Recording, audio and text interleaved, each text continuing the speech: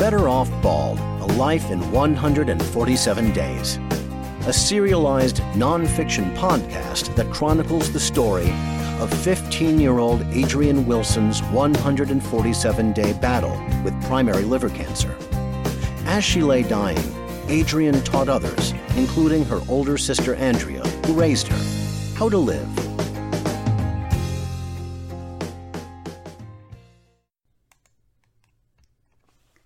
Welcome back to Better Off Bald, A Life 147 Days. I am your host and storyteller, Andrea Wilson Woods. Whether you are watching the video or listening to the podcast, I really appreciate you tuning in. Something I forgot to mention in yesterday's episode. For my people who are watching, I did have a professional backdrop behind me. And honestly, it just looked terrible. I didn't like it. It was boring, it was gray, and if you know anything about me, I love color. So for my podcast listeners, you're not going to see it, so don't worry about it. But for people watching, all you're seeing behind me is my office, and perhaps it's not quite as professional of a video, but for me, this is real, and this is who I am. So I just wanted to share that with you before we got started.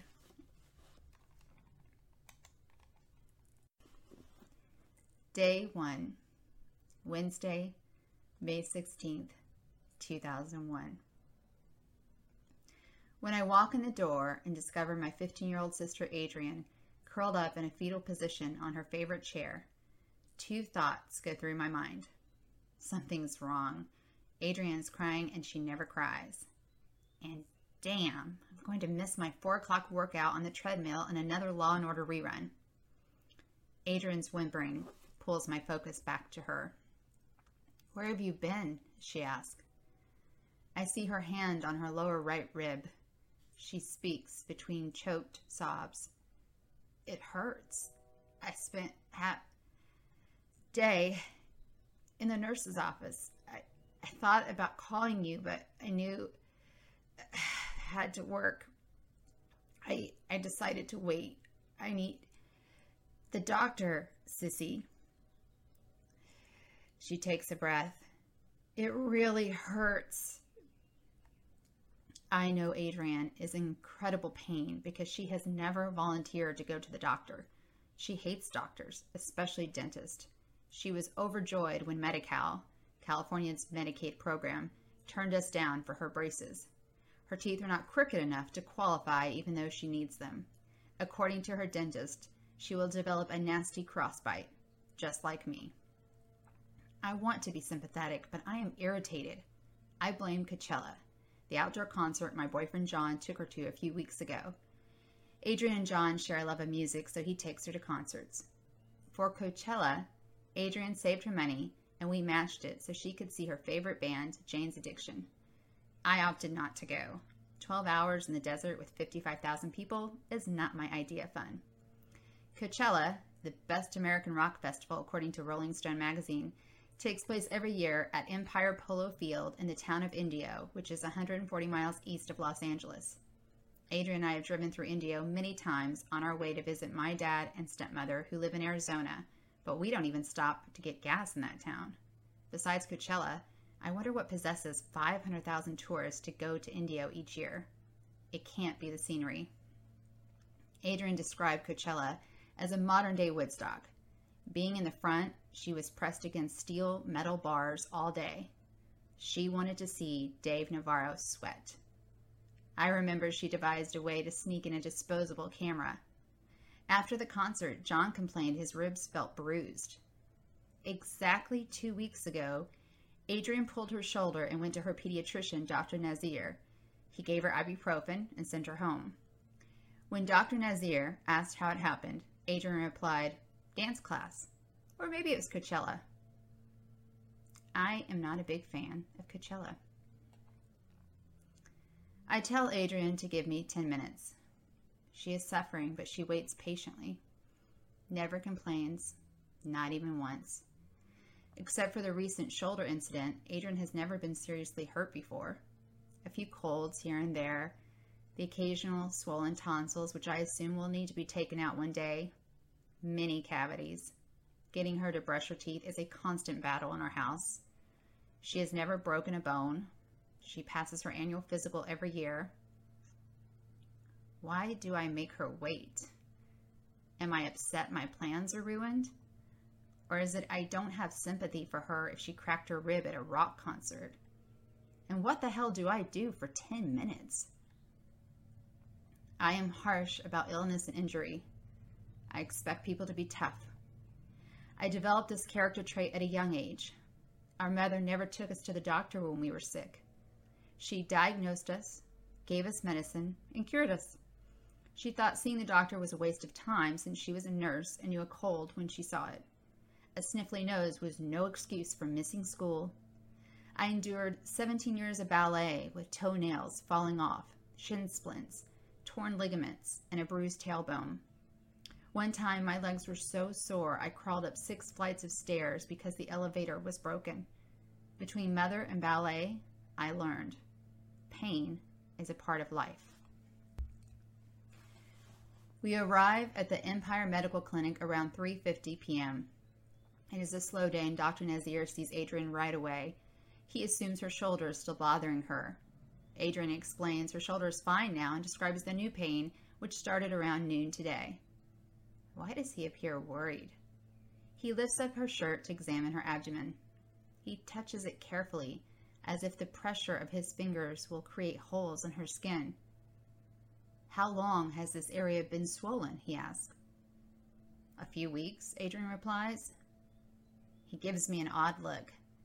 I tell him Adrienne only showed me her swollen stomach 2 days ago, but then it didn't hurt. He must realize Adrienne, like many teenage girls, is modest about her body, especially around her parents. I am more concerned she has not gotten her period in a few months, a telltale sign she is either pregnant or something is wrong with her body. I grilled her not too long ago. Are you sure it's not even possible? You and Eli seem serious. She rolled her eyes. I'm serious, Adrienne. You can tell me. I need to know if you didn't take precautions. My voice trailed off, my mind turning over multiple scenarios and possible solutions. Sissy, for the last time, we are not having sex. Sex is gross, sweaty, and dirty. I have no interest in it. Do you believe me now? Can we drop it? I felt relief and anxiety at the same time. Adrienne couldn't be pregnant, but why hadn't she gotten her period? And although I'm glad she isn't doing it, doesn't she seem to have an unhealthy attitude about sex? Where did that come from? Dr. Nazir leaves the room to make a phone call. Adrienne seems to be tolerating the pain well. She stopped crying a while ago. I'm convinced she has cracked a rib. I tell myself that's the only thing that makes sense. When he returns, Dr. Nazir informs us he has called Dr. Brenner, a surgeon at Providence St. Joseph's Medical Center, the only hospital in Burbank. He thinks we should go there, but he wants to arrange it ahead of time. I feel better because I know Dr. Brenner and trust him. Last summer, after I had a stomachache for a few days, my best friend Anya drove Adrienne and me to the Burbank Clinic, where Adrienne gets her immunizations. I have medical insurance for Adrienne, but not for myself, so the clinic was my only option. John was at work. When the staff refused to see me because they didn't handle urgent care, Adrienne took charge. She tried calling Anya at work. She asked the nurse if she could call a cab for us. Meanwhile, I was shaking all over, lying down on the plastic bench, the security guard's jacket covering me but providing little warmth. Adrienne later told me my skin turned gray and my lips were purple. I spoke, but my voice was a whisper. Adrienne finally got in touch with Anya, who picked us up and drove us straight to St. Joe's. Dr. Brenner happened to be on call that afternoon. He performed my emergency laparoscopic appendectomy, aptly nicknamed a Lappy Appy. He inserted a laparoscope, a tiny camera, through a small cut he made below my bikini line. My appendix had already burst, probably while we were waiting at the clinic. The camera helped Dr. Brenner find the various pieces of my appendix, which he removed through my belly button. Sounds disgusting, but it worked. During my 5-day hospital stay, Adrian amused me by drawing on the whiteboard in my room. She showed my appendix in various stages of life until its surprise death, ending with a tombstone etched with R.I.P. Sissy's appendix. Being doped up on Percodan and Demerol didn't stop me from cracking up. Adrian can always make me laugh. Dr. Nazir mentions Adrian needs some tests done. He does not elaborate. Unfortunately, Dr. Brenner is unavailable, but another doctor is waiting for us to arrive. You should leave immediately, says Dr. Nazir.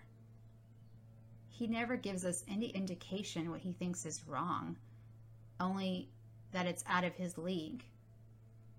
I see the fear in his eyes. Does Adrian see it too?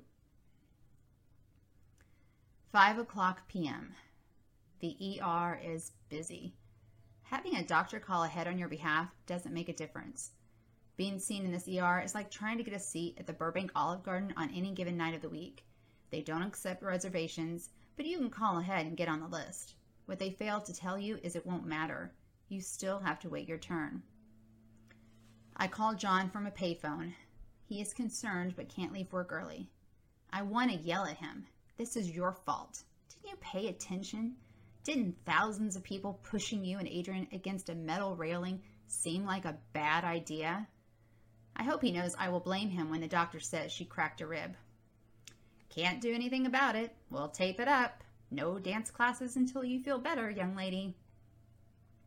I keep checking in with registration, trying to make them understand how urgent our situation is. Even if she can't be seen yet, Adrian needs something, anything for the pain. No, sorry. There are only a few people ahead of you, or it won't be long now. I swear they said the same words to me when I was curled up in a fetal position on this floor, pieces of my appendix already floating around my body, convinced I would die from the pain. Different staff, same language. Rehearsed sympathetic phrases to make the patient, parents, or friend go away. An hour later, we meet Dr. Lynn, who wastes no time in giving Adrian pain medication. Morphine, I think. She feels better within minutes. After examining her and listening to our story, Dr. Lynn fears Adrian might have bruised her liver and could be bleeding internally. Bruised liver? Bleeding internally? God damn concert! Fucking metal bars! What was John thinking? I know he couldn't have stopped Adrian. She is far too stubborn, but I need someone to blame. Dr. Lynn orders a CAT scan. Dr. Nazir said some test. This is one kind of test. Will there be others? I sign papers as a nurse preps Adrian for the scan. Something about the use of iodine, which is needed to see the picture. I don't read the fine print. The nurse looks down at the chart. Emma allergic to iodine. It's Adrian and I don't know. She's never been sick before. The nurse shrugs. The test is more important than any potential allergy. I walk beside Adrian's gurney as she is wheeled down to radiology. I'm not allowed to be in the room with her. Radiation exposure is bad for your body unless you need x-rays, tests, or treatments. Then it's okay. Before Adrian goes into the room, she leans toward me. Hey, sissy, watch it be cancer. Bite your tongue, I retort. I hear her giggling as I watch the door close. I smile. Adrian and I continue to wait in a makeshift room in the ER. I call Diana to cancel Adrian's usual appointment. Adrian sees her psycho doctor, her words, not mine, every Wednesday evening at 7 o'clock. Diana is a marriage and family therapist, MFT, who specializes in treating teenagers. Adrian has been seeing her for almost 3 years now.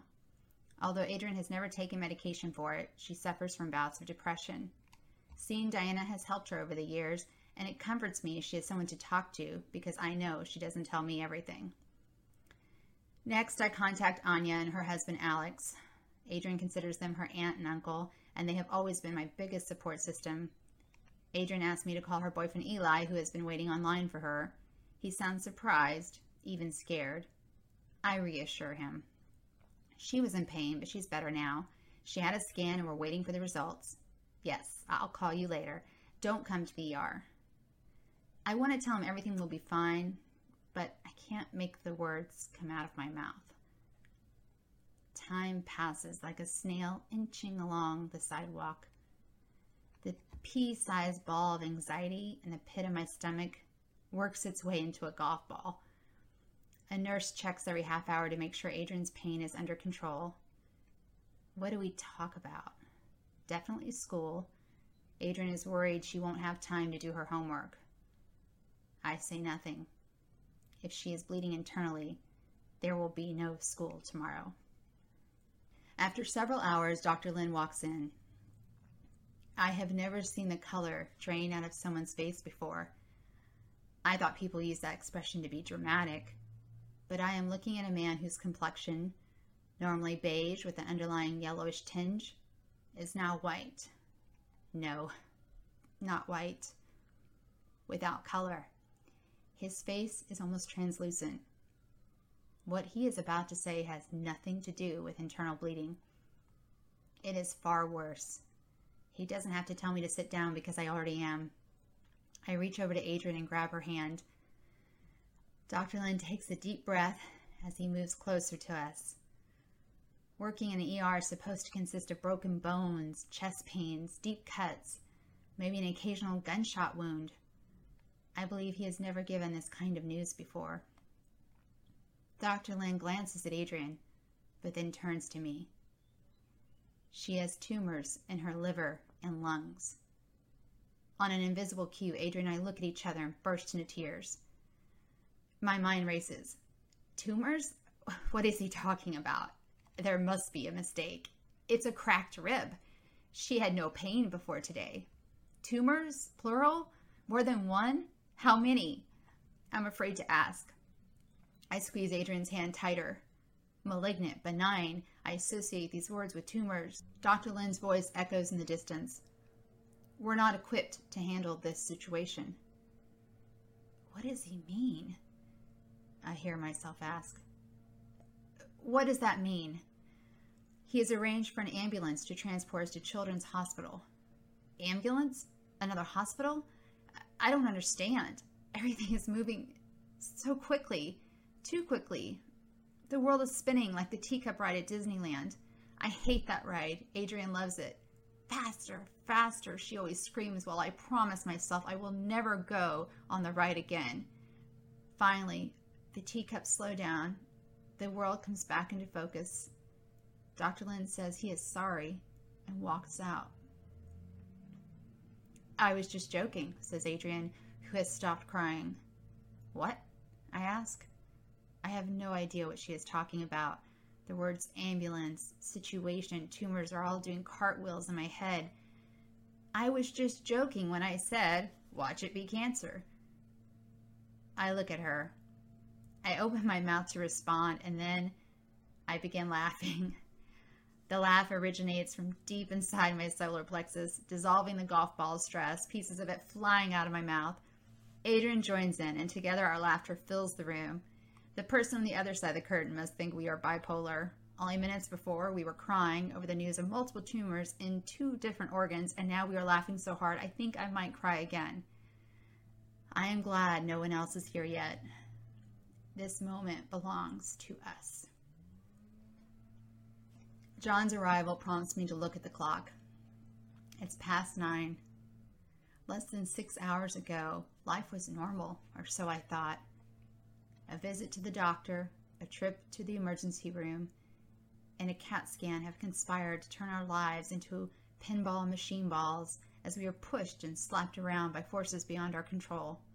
Last month, I remember telling John that things seem to have settled down in our house. We are getting along better. We have 2 beautiful, smart, healthy, happy kids. My sister, Adrian, and his son, Adam. Life is good. Anya's husband, Alex, walks in next. He and John discuss what to do with my car while I ride in the ambulance with Adrian. Nice, safe, practical talk. That's good. Let's all pretend we're not afraid. The ambulance shows up at 10. The ride itself was uneventful. I expected red lights and a siren, but I guess that's only for emergencies. The EMTs do their best to make Adrian comfortable. After some discussion, one of them comments she is 15 going on 35. Adrian eats up the compliment and flashes a big smile. With teeth. I know she feels good because she rarely shows teeth. A photographer told her to smile big for a school picture one year. Maybe it was 3rd grade. When her smile revealed her 2 missing front teeth, the jerk said, "Oh, never mind." Some people shouldn't work with children. Without traffic, Children's Hospital Los Angeles is 20 minutes from our house in Burbank, just over the hill, out of the San Fernando Valley and into Los Angeles. We used to live in this neighborhood. I knew the hospital was there, but it wasn't part of my existence. It is only blocks away from Barnsdall Art Park, home of the Reagan Art Academy. Adrian took classes there for many years. She even completed their 2-year art program. She was excited when she initially got accepted. At 11 years old, she was too young to be in the program, but her art teachers encouraged her to apply anyway. She submitted a painting she had done on wood, inspired by the flowers and trees in the park. It was an atypical piece for her due to the style and subject matter, an impressionist landscape. The square strokes of pinks, greens, and browns are reminiscent of Cezanne. It's hard to believe a child captured that beauty. Adrian hated the painting and gave it to Anya, who loves it. During her 2nd year of art school, Adrian wanted to quit the academy. She said the classes were stifling her creative abilities. Too much structure and direction, no freedom of expression. As a parent, it was a tough call for me. I didn't want her to end up hating art, something she had been passionate about since she first held a crown in her hand, but she had made a commitment. She needed to finish what she had started. I had allowed her to quit ice skating a few years before. When she was 9, a coach noticed her natural ability. She took classes, but when she couldn't master a backwards crossover, she became frustrated. Ice skating lessons don't have an end date, but the art program did. Adrian resented my decision. Afterwards, she swore never to do art again. I waited and watched. Before too long, she picked up a pencil and drew again. I hit my head getting out of the ambulance. It won't be the last time. We are taken to the 4th floor. Hematology Oncology. "Welcome to HEMOC," a nurse says. I struggle to think back to science class. Hema has something to do with blood, but what does onco mean? I was a good student, but biology was my worst subject. I want to ask someone, but I'm afraid of 2 things: appearing stupid and the answer. A nurse gets Adrian settled in, while Dr. Christina Coleman, the resident on call, begins hammering me with questions, most of which I can't answer. I don't know if she's allergic. She's never been sick before. Didn't I just say this to someone else? Her father is dead. No, I don't know his medical history. No, our mother doesn't live here. Yes, I am her legal guardian. She's lived with me since she was 8 years old. No, I don't know. No? Yes? Maybe? Can I get back to you tomorrow? I tell her prior to the abdominal pain, Adrian's only symptoms were the pain in her shoulder and her lack of a period. Dr. Coleman informs me I need to bring in proof of my legal guardianship as well as Adrian's immunization records right away. I hope right away can wait until tomorrow. After an hour or so, the interrogation is over. Dr. Coleman needs to examine Adrian privately. John, Alex, and I, along with Anya, who met us at the hospital, decide to get food. The nurse suggests McDonald's, which is on the 1st floor. I have never heard of a hospital having a fast food restaurant, and I wonder if this is a new trend in healthcare. We rush downstairs because McDonald's closes at midnight. We get there at 12:02 a.m. We are so tired, hungry, and frazzled, we don't care where or what we eat. However, Adrian requested a salad. We drive around until we find a Carl's Jr. on the corner of Sunset and Western. They are closing, but John and I convince the manager to stay open. We buy our food and return to the hospital. Famished, I eat my chicken sandwich in minutes despite its blandness and lack of mustard. Adrian barely touches her salad. Exhaustion overrides hunger as she falls asleep. We speak in whispers. We don't want to wake Adrian. No one says the word. that scary word. If we don't say it, it can't be true. Step on a crack, break my mama's back. Step on a line, break my mama's spine. I hear my voice as a child chanting this mantra as I walked to school. Sometimes I broke the rules and stepped on a line to see what would happen. Cinderella, dressed in yellow, went upstairs to kiss her fella. Made a mistake and kissed a snake. How many doctors will it take? I jumped to the beat of the rope, determined to surpass the current record of 20 doctors. How many doctors will it take? If you exclude EMTs and nurses, we have already seen 3. I know what we are dealing with, but I don't mention it. Anya is certain this is all a mistake. Adrian is on the wrong floor. I want her to be right, but she's not. I make a list of clothes and toiletries. I write the approximate location of each item so John can find it, or maybe I tell him where to look. In our relationship, I am the organized one, the administrator, he says. This label makes me feel like a school principal. Does that make John a teacher or a student?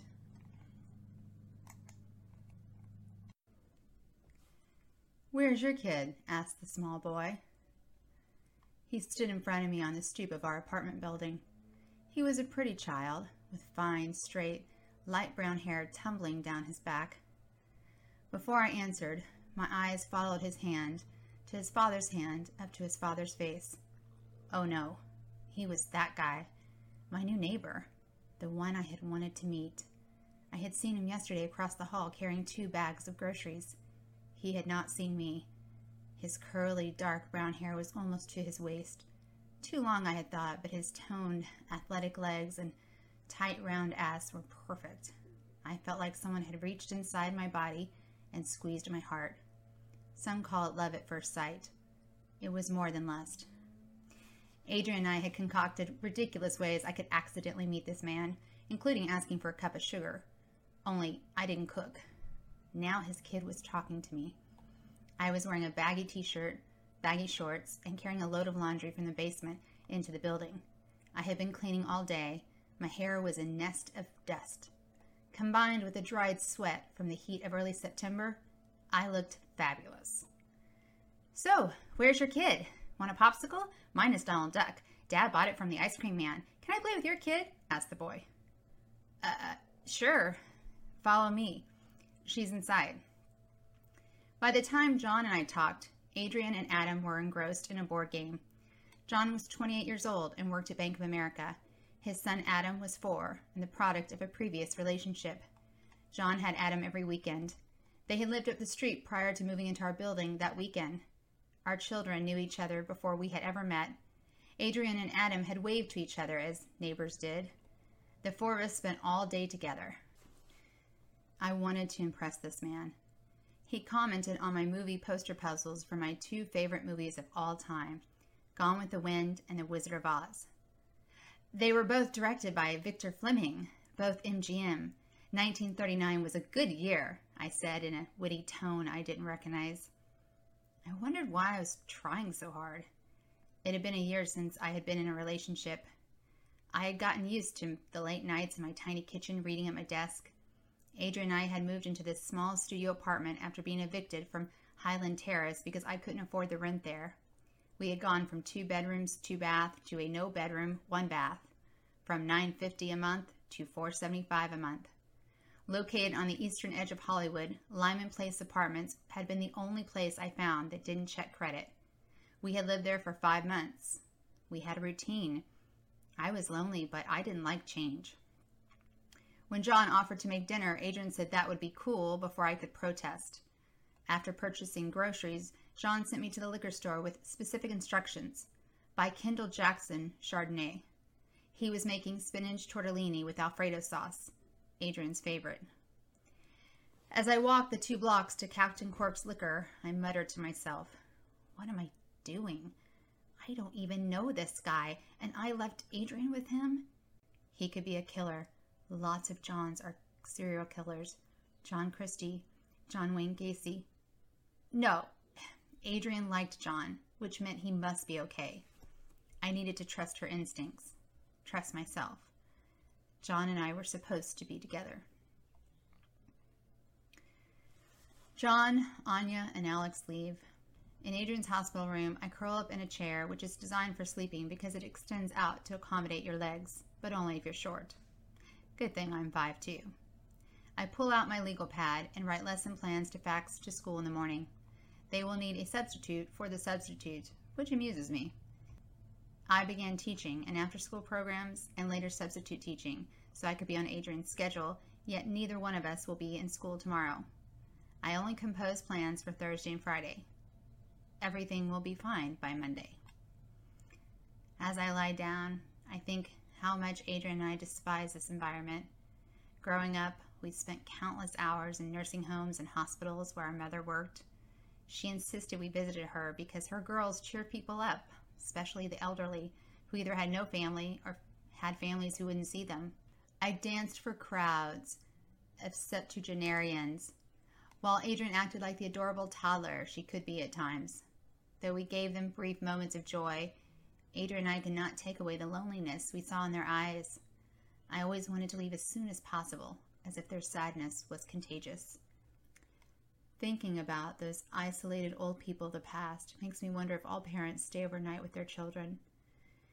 I slip my right hand through the metal bars in order to hold Adrian's left hand. How many times have I grabbed at this hand to give encouragement, to allay fear, to say I love you?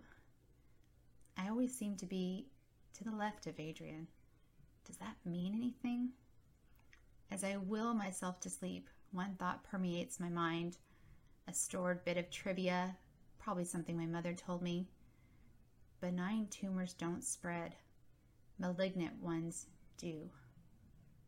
I hold Adrian's hand all night long. Day 1 is over.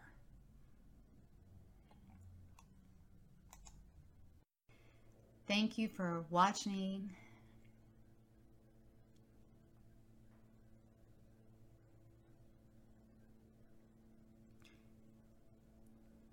Sorry guys, this is a lot harder than I thought it was going to be, but I'll work on it. Thank you for watching and listening to Better Off Bald, A Life in 147 Days. Please subscribe to my channel and stay tuned for tomorrow's episode. Oh, and by the way, I promise they won't all be this long. Thanks so much. Bye-bye.